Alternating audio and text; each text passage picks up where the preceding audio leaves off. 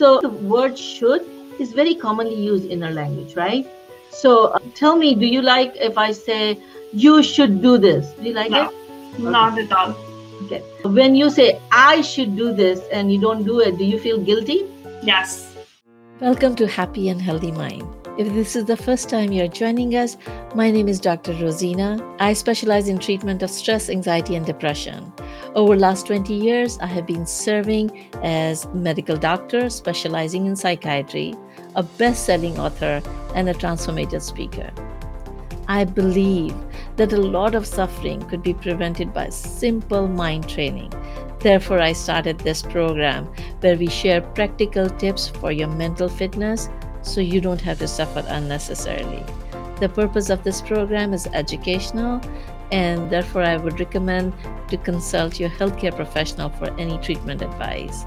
Our mission is to bring health and happiness to more than 1 million people.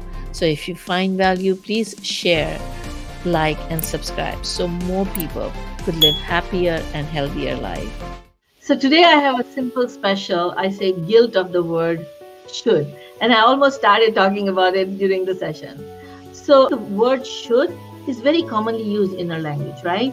So tell me, do you like if I say, you should do this? Do you like No, it? not at all. Okay. When you say, I should do this and you don't do it, do you feel guilty?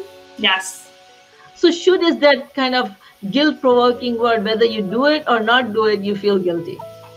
All right. So let's say if I say I should exercise every day.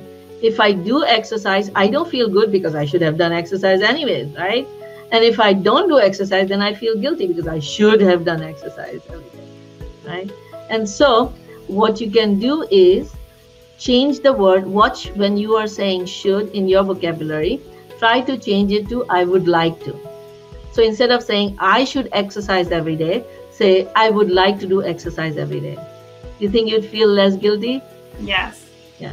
And so when I say I would like to exercise every day, if I do it, I feel good because that's what I wanted to do.